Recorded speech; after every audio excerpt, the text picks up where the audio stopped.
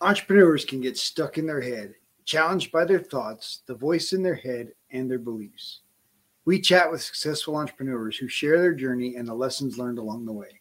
The Add Value to Entrepreneurs podcast is edutaining, leaving you with actionable advice to transform your life and create a thriving business that aligns with your values and goals.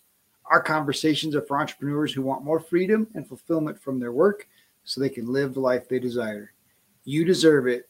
It is possible. It's time for you to add value.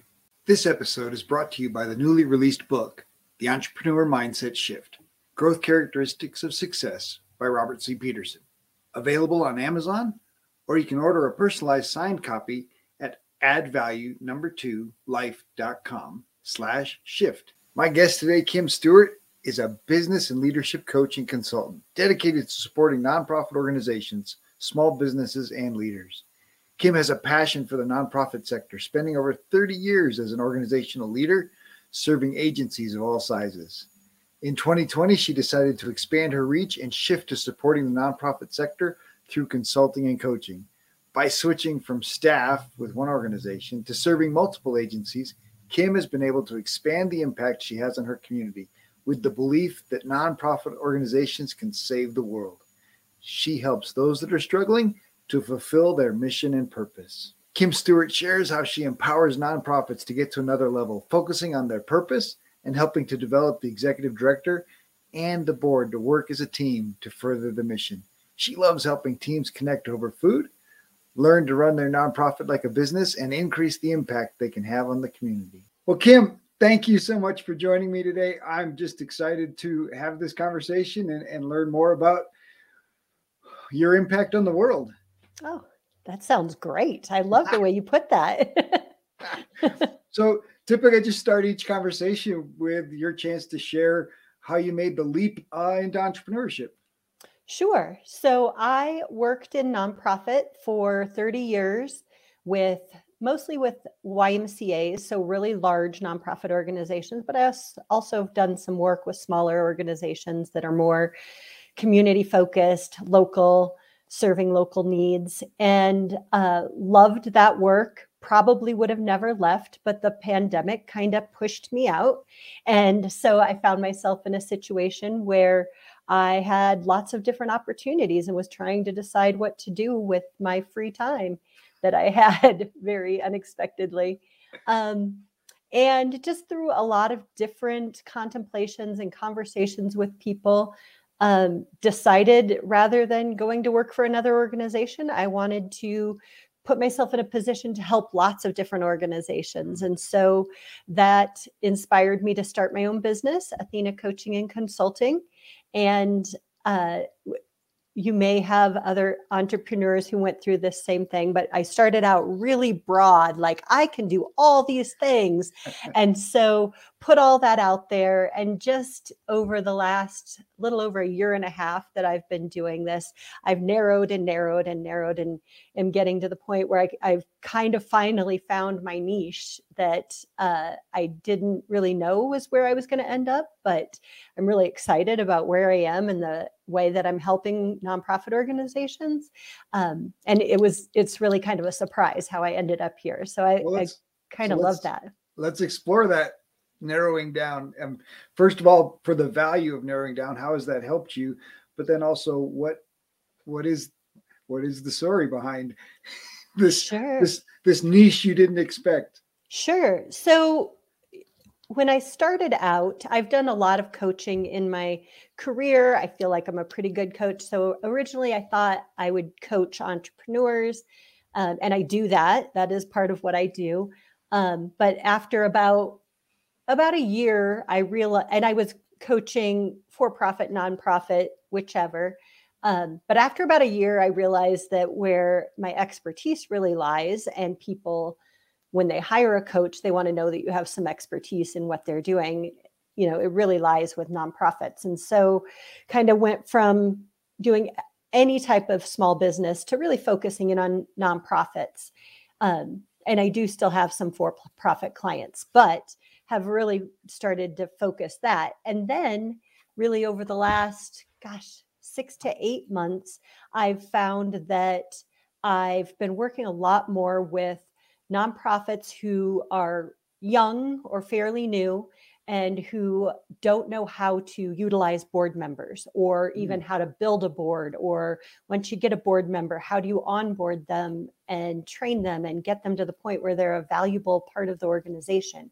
And so really, just like I said, over the last 6 to 8 months, I've really started working with those young nonprofits. When a nonprofit, what do? They apply for their state licensing or whatever they call it. I can't think of it right now. When they first do that, they have to put down 3 board members. And usually when they're starting a nonprofit, they really want to do the thing that the nonprofit does to serve the community. They don't necessarily know anything about building a board. So they just say, mom, brother, friend, we all be on my board. And that's my 3 people that I have to get my paperwork submitted. And then what they realize usually after they get their operations up and going and that's solid and they're having impact, they realize that they have these people that they're either not utilizing effectively, or the board doesn't really know what they should be doing. So they maybe are stepping over their boundaries and into operations. And so it just kind of evolves into a little bit of a mess. And it's very common. It happens to almost all new nonprofits. And unless you're trained in how to utilize a board and how to effectively manage them, you don't know how to untangle the mess that you made. So I've been helping nonprofits to figure out what they want and need from their board, figure out how to untangle the maybe mess that they've created, and then how to get to the point where they have these thriving boards that are going to help them save the world. Oh, love that. And definitely understand. I've been a part of nonprofits and also am on a couple nonprofit boards. And so understand how that startup phase of mom, cousin, dad, or worse, boyfriend, because when the relationship goes away, your board goes away. Mm-hmm. And that can be very challenging. Yeah. Well, and what I also see is that if an organization is going to survive long term, the vision and the passion for what they're doing cannot stay with the founder, because if the founder gets hit by a bus, the organization's going to dissolve. So every organization gets to a point where that energy has to be transferred to the volunteers who are truly the owners of the organization and who can, through recruiting more board members and turning over and continuing to grow and evolve, they'll make sure that the organization stays around to do the great work for the long haul. You're touching soft spots there. So I've definitely helped. The challenge, I think, is getting the board to own the vision. That, of course, the person who started the nonprofit, it's coming straight out of their heart, and their first instinct is, oh, no one will ever do this the same way that I do, and no one. And then I've worked with one nonprofit who had basically a ghost board, but the person, the director, has run it for 20 plus years, and trying to help them see, if you don't get the board to understand the vision, they're going to replace you with an administrator or some other person, and they need to have this vision and they need to feel it in their heart and they need to be passionate about it, so that when they replace you as the director and they find a new director, that the organization stays alive. Otherwise, it's going to go when you go. And that, that organization was actually a pretty significant size that I worked with. In fact, they're an organization in Mexico and doing fantastic things, but it's all on the director. And he wasn't utilizing his board and didn't recognize the board's power to replace him if they'd gotten together and chosen to. But really, he wants to retire. He wants to move. And so it's like, you need a board that understands the vision, that buys into the dream and wants to carry on the legacy. 100%. You are spot on, Robert. Yeah. So challenging. And I love that work that you're doing. So let's talk about the power of connection. And in building a business, in building a board, I think, one of the most important elements is taking advantage of the board members' connections for the sake of the organization. Mm-hmm. Absolutely. And I think that's one of the things that intimidates the founder, the executive director, CEO, whatever you want to call him or her. It intimidates them, and they don't know how to motivate the board to be effective in that way. The intimidation side is that, especially if they're a young leader, they see these people who are able to sit on boards and contribute money and provide connections. They see them at a higher level. And so they're scared to ask them to do the very thing that they joined the board to do, because they don't want to overstep their boundaries or be insulting, or everybody has their reasons. But so that's one piece of it. And then if they do realize, okay, this is a team, they're surrounding me to help me be successful, they don't know how to ask them to bring your circle in. Let's open up your Rolodex, which nobody has Rolodexes anymore, but open up your Rolodex and let's talk about who we need to nurture as a friend of the organization, because they're going to care, they have resources, and they're at a place where they can help advance the work that you're doing. So that's so common, again, especially in young leaders. And I'm really passionate about helping those, the younger generations, the millennials and the Gen Zers are so passionate about saving the world, but they don't necessarily know how to do it, or don't have the confidence to talk to the people who can help finance their work to save the world. So I get really excited about helping those people see that, a board member, even if they're a CEO of a company, they still have passions and they still want to help their community, and they still put their pants on one leg at a time, and just build that relationship, nurture it. You educate them about the problem you're trying to solve and the cool way that you're doing the work that you're doing to solve that problem. And you're just going to be so successful that you won't know what to do with all the success. But it's getting past those insecurities, or that feeling that you're just not at the level to engage those relationships. So you mentioned a couple of things that are pretty important in there. First of all, it's that the why of the organization, right? What is the problem that you're solving, and how are you making an impact in the world? Right. That being able to communicate that first and foremost is, and even for entrepreneurs in small businesses, that's at the heart of, what they need to know. And I think you mentioned the board members have come on because they want to contribute. They want to, they want to do more than just one annual meeting and take some notes, right?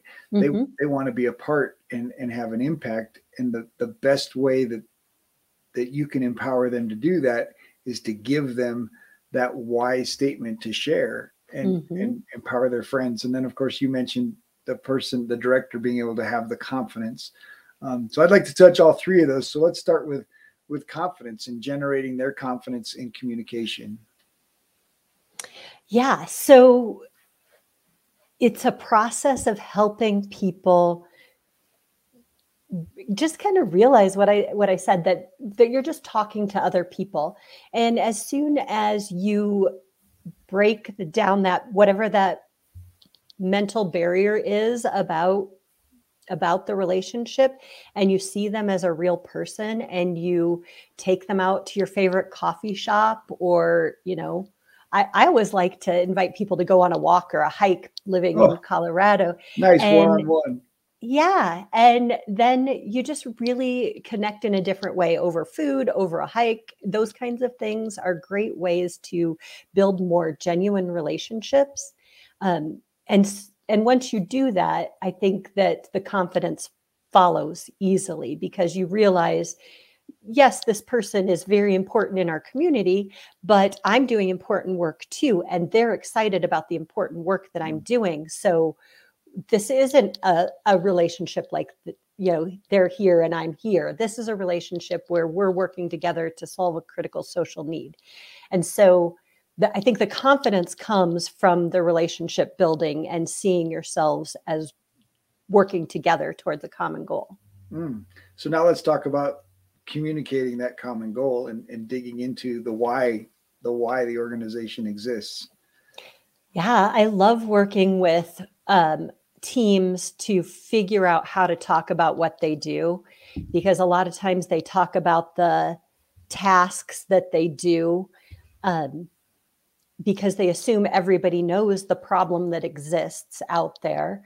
And so they oftentimes bypass that, and they talk about, this is the therapy we provide, or this is the meals that we provide, or this is the whatever. So I work with them to, ask the so what questions. Okay, that's cool. You do occupational therapy. So what? And then they'll talk about, well, the child needs this or that, and we can provide it in a unique way. Great. So what? And so you just keep drilling down and asking those types of questions. And finally, they get to the point where, well, this is an unserved population, and it's a real problem in our community because we have all these kids that, can't get connected to services for this reason or that.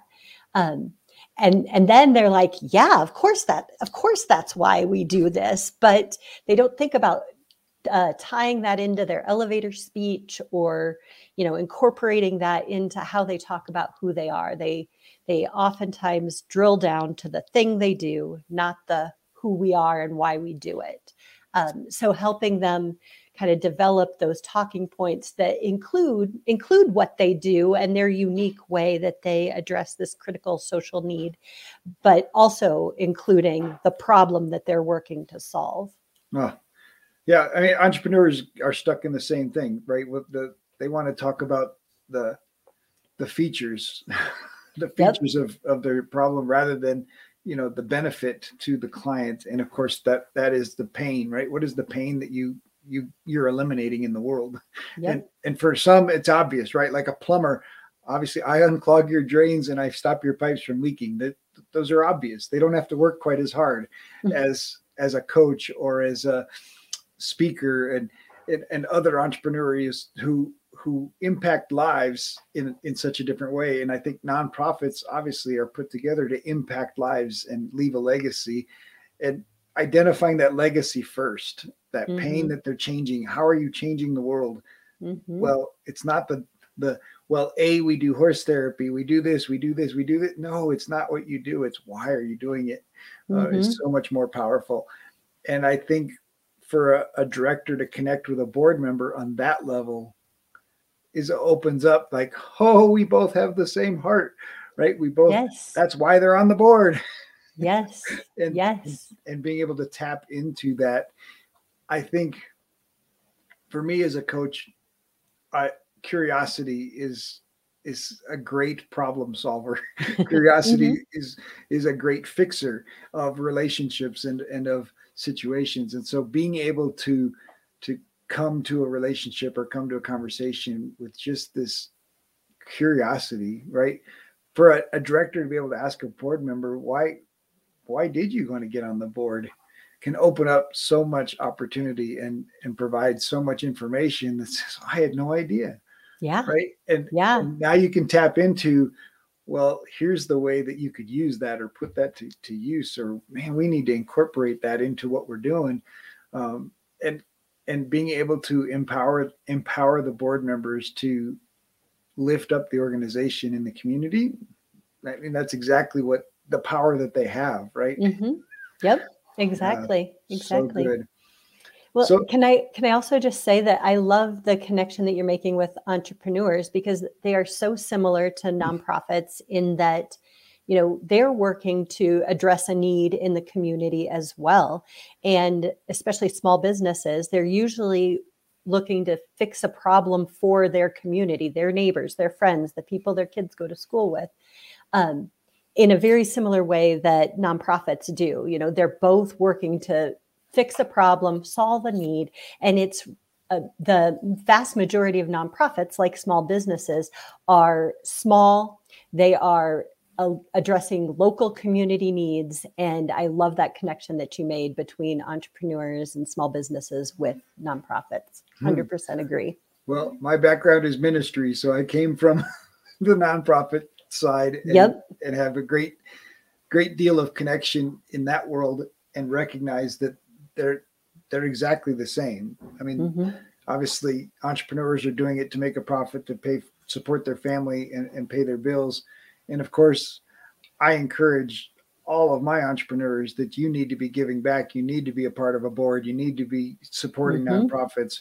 And I think entrepreneurs are more agile than corporations. So obviously corporations can write gigantic big checks, but entrepreneurs can respond tomorrow. They can jump because they've made that same leap that a nonprofit has made. They understand the power of the dollar, and they understand the power of quick decisions and ability to solve problems that other people aren't willing to try to solve because they don't realize the power they have to solve them.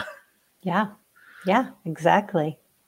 So we've talked a lot about board and obviously executive directors, but for entrepreneurs, for executive directors, let's talk about the value of character and why it's so important to be constantly growing and constantly learning.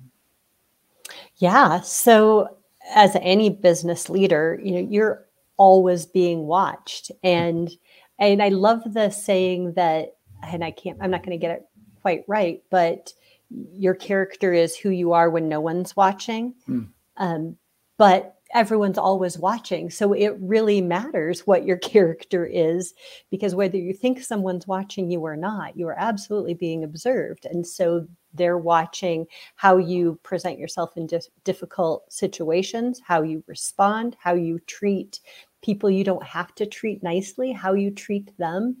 And in small businesses, again, when you're serving your local community, there's kids, there's parents, there's other community members, other business leaders, all around you, seeing what you're doing all of the time. And so, whether you like it or not, if you put yourself out there as a business leader, you're going to be judged. And so if your character isn't consistent and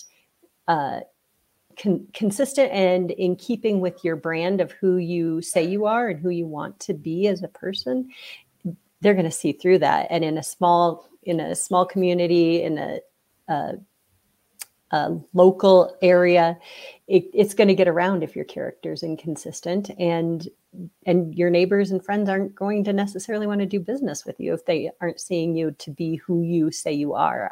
I believe. So it's kind of my philosophy on character and leadership. Well, and I think it's even deeper than that.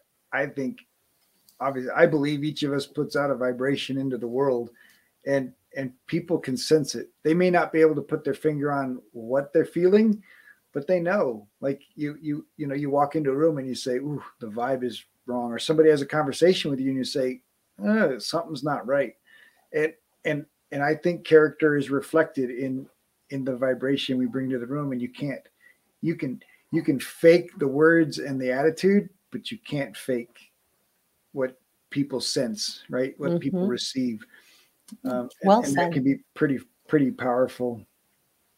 So obviously I talk to entrepreneurs a lot about contribution and the value of contribution.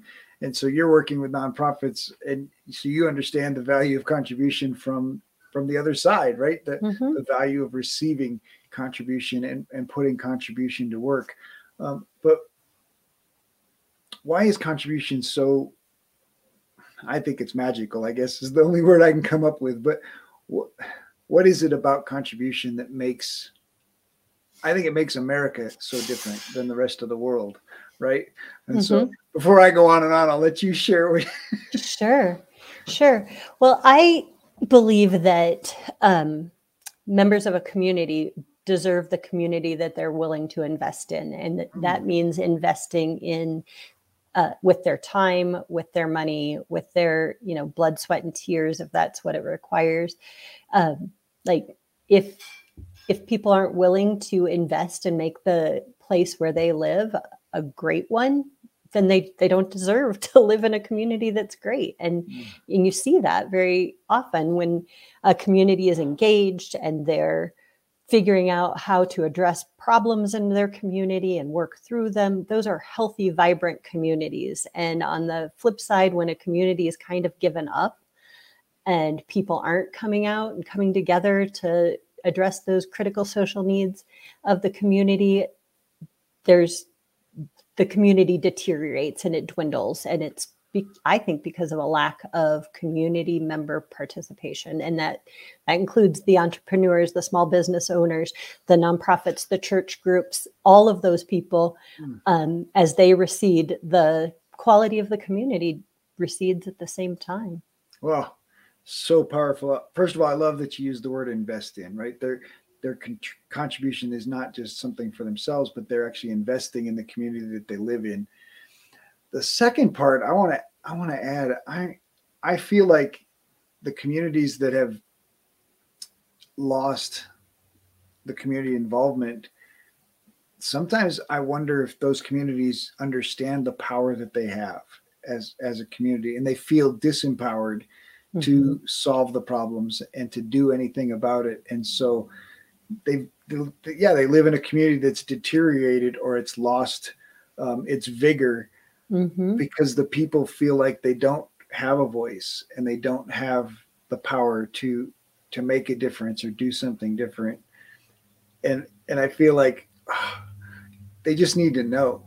They just need to know that they have this great power within them, right? And that power to take responsibility, to make a change, to do something different.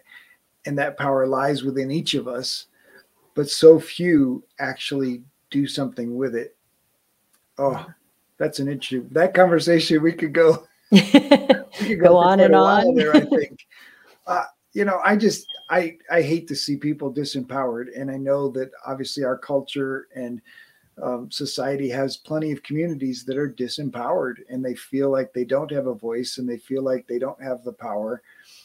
And you and I both know that all it takes is one person to say, no, wait, I can make a change. And that one person can attract to themselves more people and give more people a voice and lift up, the voices of the community to bring about change, and incredibly powerful and rapid change if they choose to exercise their voice.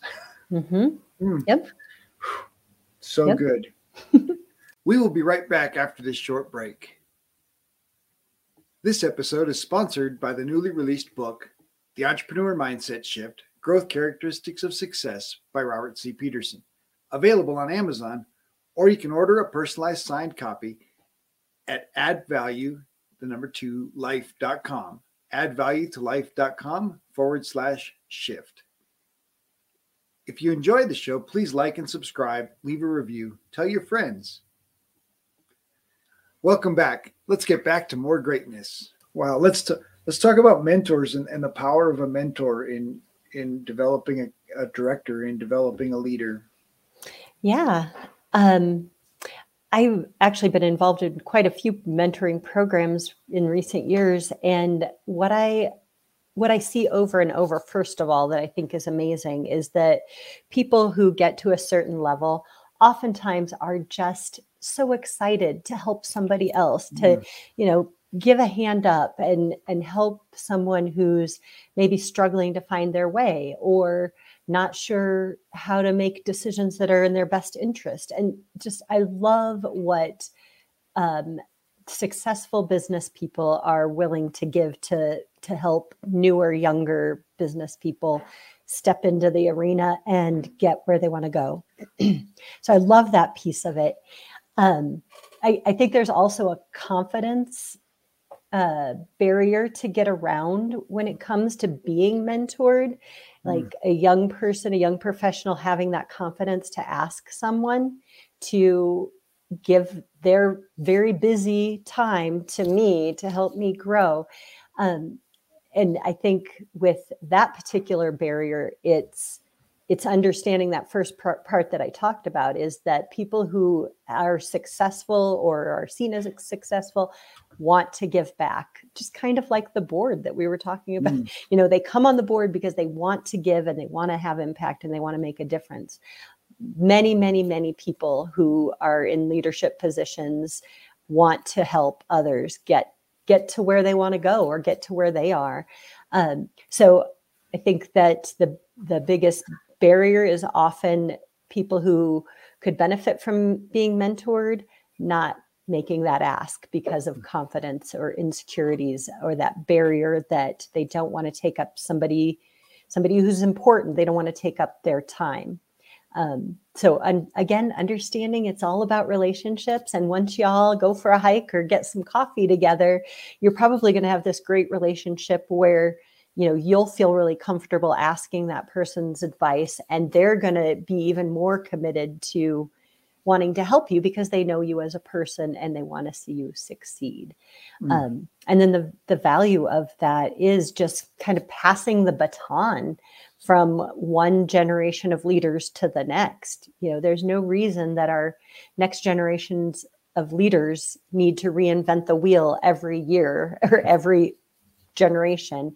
There's a story of the cathedrals, the old cathedrals of Rome, and how they were built over many, many generations. So each generation does the work that they can do, and they get it to where they take it, as far as they can do it. And then they have to lay down their tools and the next generation picks it up. But that doesn't mean that next generation needs to start over. They can start on what's been built and grow and take it to an even better place beyond what they could have if they had to start over. Same thing with mentors and mentees. Those mentees can build on what the mentors have learned and experienced and what they've gained from generations before them, so that they can just keep making our world a better place. Absolutely. I think for me, one of the most powerful elements of a good mentor is the power of borrowed belief. That the mentor who's been down the road before can look back and say, you're more than capable. In fact, you're further ahead than I was at that point, and you can really do this. And the belief that you can do this, and the fact that they can help that person borrow that belief till they believe in themselves, is so powerful. And I love the generational idea, right? Because I don't know, sometimes entrepreneurs, I think sometimes nonprofits, they just think about what they can do just right now. And I realize all we have is right now. So the only thing you can take action on is right now. But the legacy of possibility of generations and impacting generations, the legacy for a nonprofit like the YMCA, where you got started, has a legacy of generations of impact. And even though their focus has changed over the years, their impact continues to grow. And I think being able to think beyond ourselves, right, beyond our lifetime, to what can this business leave as a legacy? What can this nonprofit leave as a legacy, or continue to do as a legacy? Can only grow. And I think obviously nonprofits that become great are the ones that are thinking beyond the finite time, right, beyond a small little window, but into, how does this impact my grandkids? How does this impact my great grandkids? Yeah, absolutely. I love that. So powerful. All right. So we already talked about your niche and narrowing down and how that focused, but we didn't really talk about how did narrowing down help you and your business? Sure. When I first decided to start my own business, I looked to the Small Business Development Center and SCORE and friends and colleagues for just wisdom and mentoring, quite honestly, of how I should do this. And every single one of them told me to figure out my niche.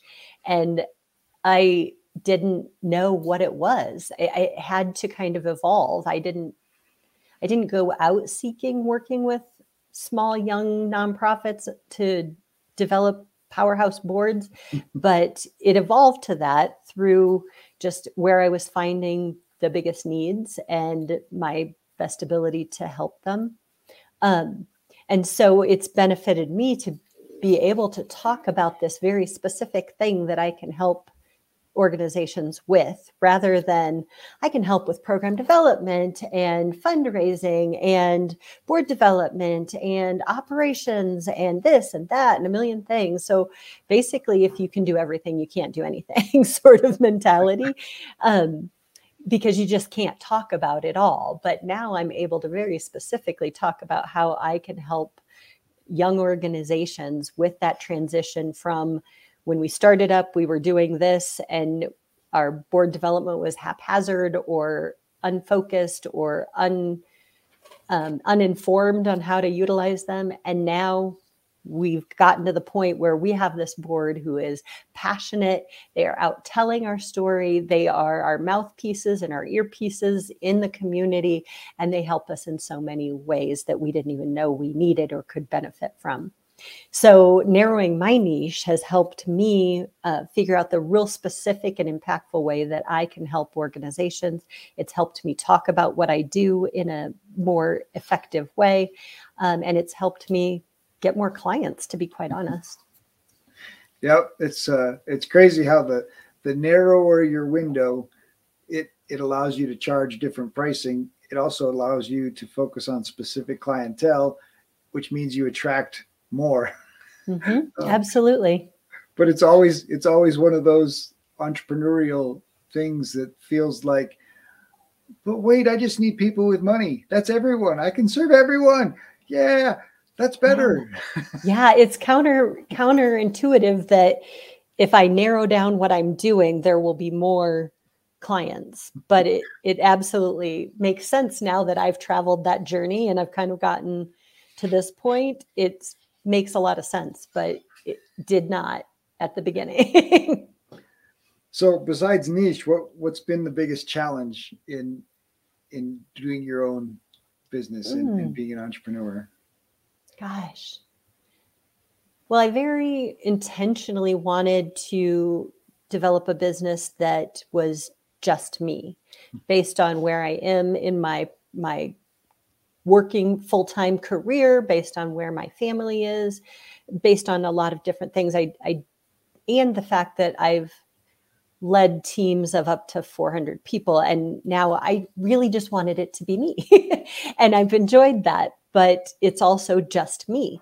And so I am a bookkeeper and a marketer, and I do the thing, and I schedule and all of that kind of stuff. So that's probably the biggest challenge that will be a next step for me. I'm going to have to at some point outsource a few of those things that I didn't see that I didn't see that I would get to that point. I kind of always thought I'll just do it all.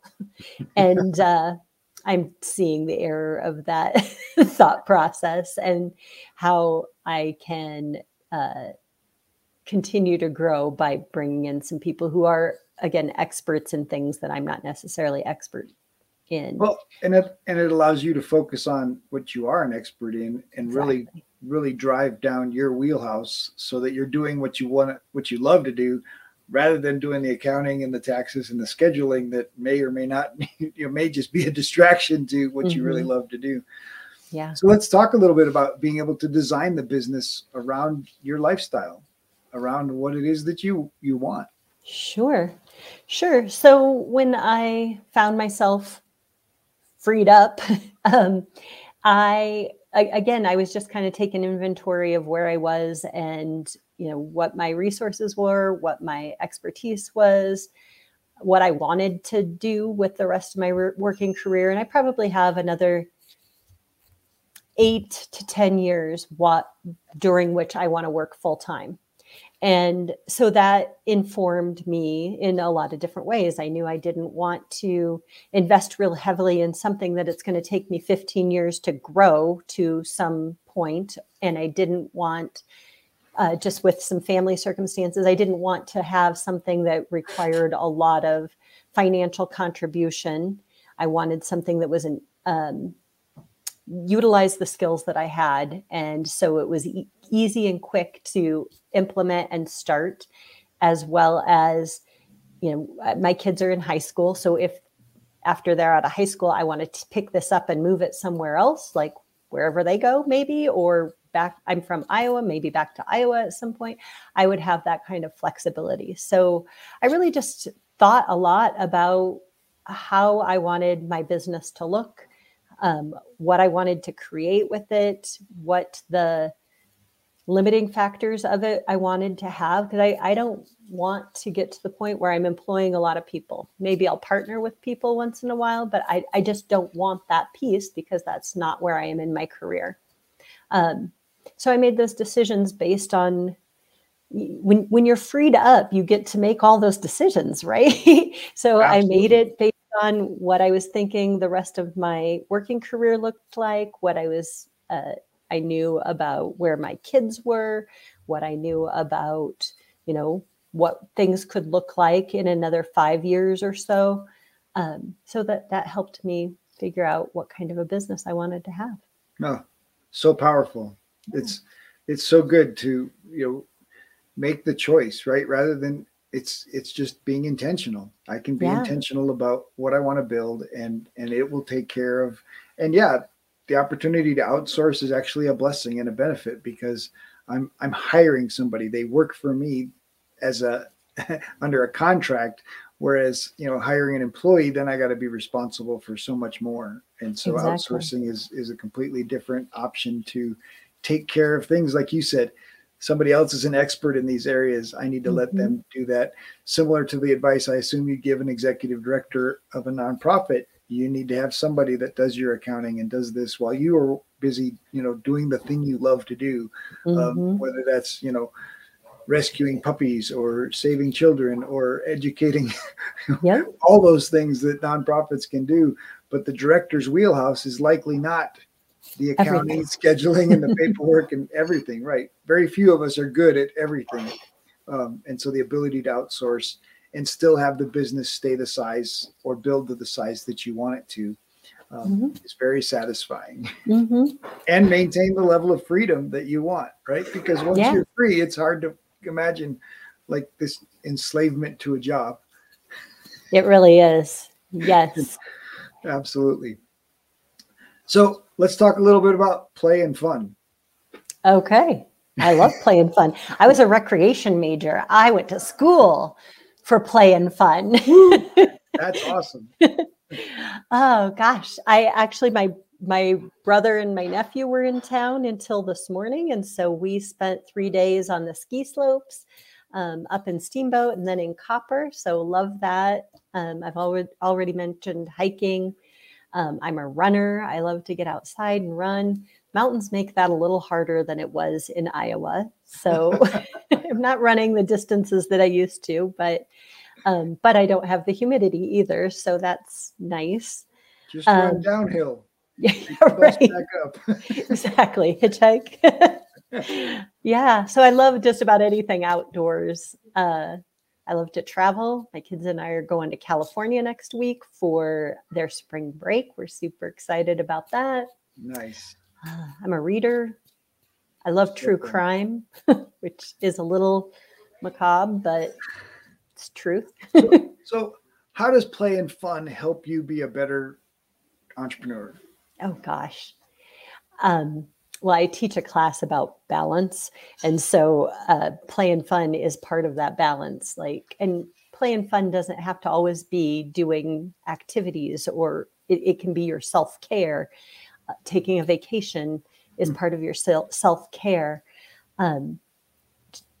Thinking beyond work gives your mind that mental break that it needs.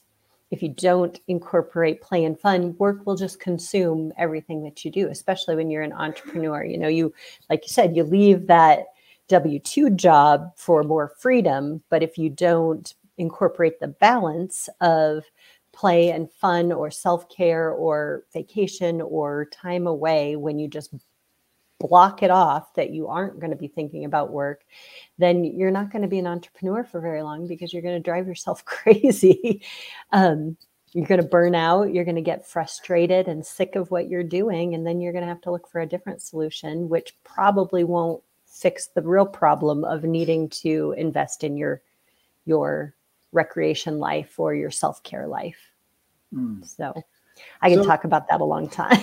Nice. Well, you mentioned self-care. And so let's talk about routines in self-care. What routines have helped you in your personal self-care, and what routines do you recommend? Oh gosh. Well, I only recommend ones that are right for you as an individual. So everybody's is different. And I can speak to that from like trying to meditate. I'm not a great meditator. Doesn't really work that great for me. And I've tried other techniques like EFT, which is a tapping, doesn't work for me. What I really love is yoga, physical stretching. I love like connecting with nature. Like part of the reason I enjoy outdoor activities is because of the connection to the natural world and our outdoor spaces.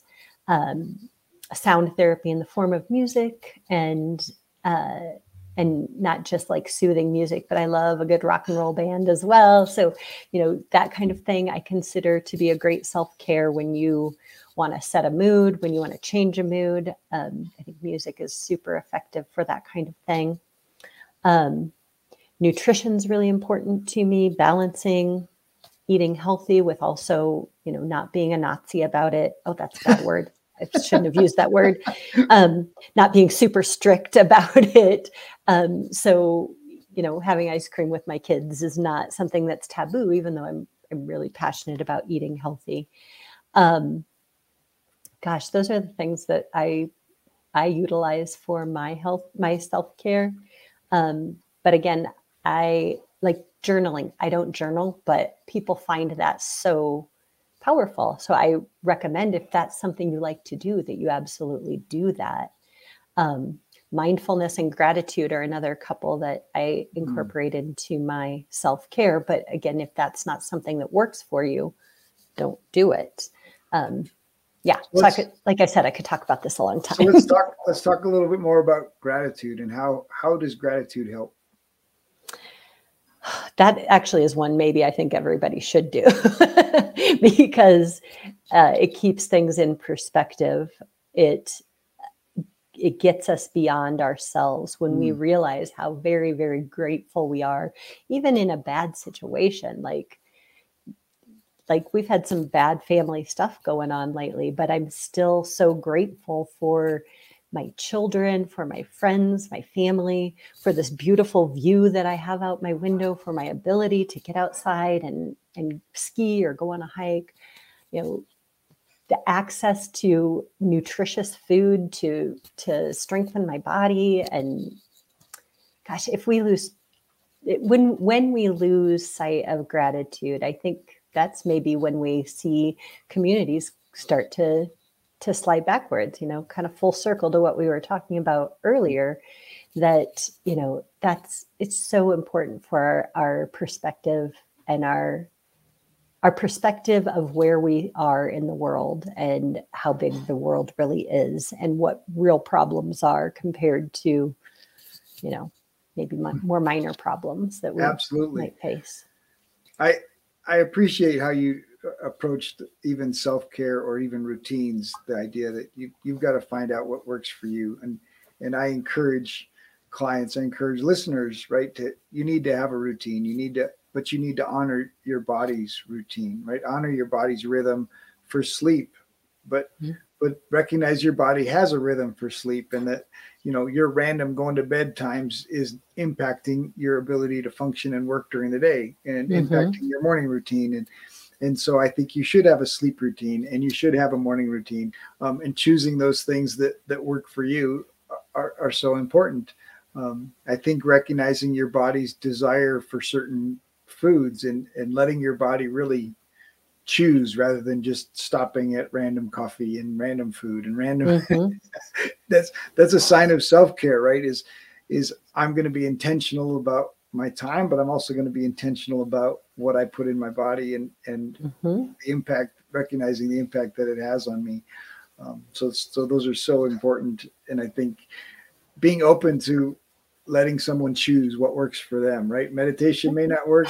You know, I'm not diving in and doing Tony Robbins cold plunge just yet. You know, the cold shower isn't on my Nope. list. Nope. I like a good hot shower. I'm a little older now, and maybe when I was younger, the cold shower would have activated my brain and gotten me awake. But certainly have routines for protecting my mind and waking it up and using it to its, hopefully to a higher level. I wish I could be convinced that I'm using it to its fullest, because it's so much more powerful than any of us are tapping into. All right, so this one's going to be an odd one, because you mentioned family, you mentioned everything going on. So what was your most memorable date? My most memorable date? Wow. Wow. That I wasn't expecting that question. Most people aren't. No. It's a business call, but we got to tie some other things in. Yeah. Gosh. I had a date to the Iowa State Fair once that was super fun, and I love the fair, and it's like quintessential Iowa, and it was a really, really fun date. Nice. I actually got the song in my head now. I can't. Our state fair is a great state fair. Yeah. Yep. I'm not a great singer, but that was perfect. It was awesome. All right. You've already mentioned some of the things you love to do in your free time. What inspires you, Kim? Well, my children are very inspirational and wanting to help raise, again, the next generation of community members and leaders and people who care about our community. So playing a role in raising great kids is really important to me. It inspires me. I have friends and families who have just been through difficult things, and to see them come out the other side in a positive way is inspirational. Success stories, people who are just passionate about making the world a better place. That inspires me. Absolutely love that. And of course, I love that how often you've mentioned community and the ways that entrepreneurs can impact community, the ways that nonprofit impact community, but it really revolves around community and entrepreneurs that recognize that and can create community with their business are entrepreneurs that are going to leave a bigger legacy and create something that's lasting beyond themselves. Absolutely. So really love that. All right. What's your big dream? My big dream. Well, I'm taking Portuguese through Duolingo. Yes. So I think I'm at 470-day streak. And so I think I need to go to Brazil and practice my Portuguese. I love it. Yeah. I'm going to make a connection for you that will give you lots of opportunity to practice. So awesome. That would be great, because I could use real life practice rather than just the app. But at least you've made a commitment and you've stuck with it. So many people say, I want to learn a language, and they give up. I think there's two elements in our lives: our physical fitness, physical health, and learning a language that are so much like the leap it takes to be an entrepreneur or to start a nonprofit. Those journeys are so similar, and it really boils down to commitment and consistency. And if you just persistent in that, you can have an impact in your ability to learn language and your ability to run your business. And so I love language learning and people that are willing to step out there. And I know how hard it is. I spent a lot of money to learn Spanish and did it cross culturally. So very cool. Are you fluent? I am, but I lived in South America for 10 years. Nice. So, but you can still live in South America for 10 years and not use the language. Oh, so yeah, I suppose. There's lots of people that do that. And the communities that we were working in, that was impossible. There are communities where you can work and there'll be enough English people around and you can get away without learning the language at all. But that was not our intention and that was not our purpose. And so learning the language, I did an internship first and I was just like, oh, I need to hear the story. I need to learn. And so frustrated that I couldn't get to the heart. And the only way you can get to the heart is if you know their language. And so, yeah, learning the language is so valuable when you step into a community. So definitely love that. Your commitment in 477 days. That's awesome. Yeah. Thanks. Well, and there's a part of routine. There's something in your routine that's a non-negotiable because you've decided that I'm going to spend this time each and every day and just do a little bit. And just the power of the self-care and power for your brain, right? Like challenging your brain to do something that it's not normally doing. It doesn't like doing. Nope. is so powerful. So good for you. Way to go. You. Thanks. Absolutely. So you mentioned the big dream. So now you've spent an hour, you had coffee with a young entrepreneur or a young executive director, and you want to leave them with Kim's words of wisdom. What would you share? Gosh. Well, I think you said it already. The consistency and the commitment, like just keep showing up. And I've learned that over the last year and a half, like it's slow going at first because you have to earn trust. People need to know, love, and trust you, or at least like you, before they're going to want to do business with you or recommend you to someone or introduce you to an organization that could use your help. And you get that kind of credibility by just being consistent, showing up over and over again, going to coffee. I've drank so much coffee, so very much coffee. But things have started to gain traction. And I really believe it's because of consistency and commitment. And, commitment means pushing yourself outside your comfort zone, going to interview people that you wouldn't necessarily feel comfortable with, going to events that you might not choose to go to if you weren't going down this pathway. So consistency and commitment, I think you hit the nail on the head with that. Well, thank you, Kim. Thank you so much for taking the time today. It's been a great conversation. Really enjoyed so much of the things that you're doing and the things that are important to you. So thank you for sharing. Well, thank you for including me in this. This was awesome. It was really nice to meet you. It was very nice meeting you. Thank you. If you enjoyed the show, please like, subscribe, or leave a review. We have a free gift for you at addvaluemindset.com. That's addvaluemindset.com. We've collected some of the best mindset secrets shared by successful entrepreneurs on our podcast, and we want to give them to you for free. addvaluemindset.com. In our next episode, Mike McCafferty and I have a conversation about the inner critic, the voice in our head, and that for him and I both sounds like a Marine Corps drill instructor. We dig into the origin story of the inner critic and how to diffuse the power of the voice and reprogram it for our own benefit.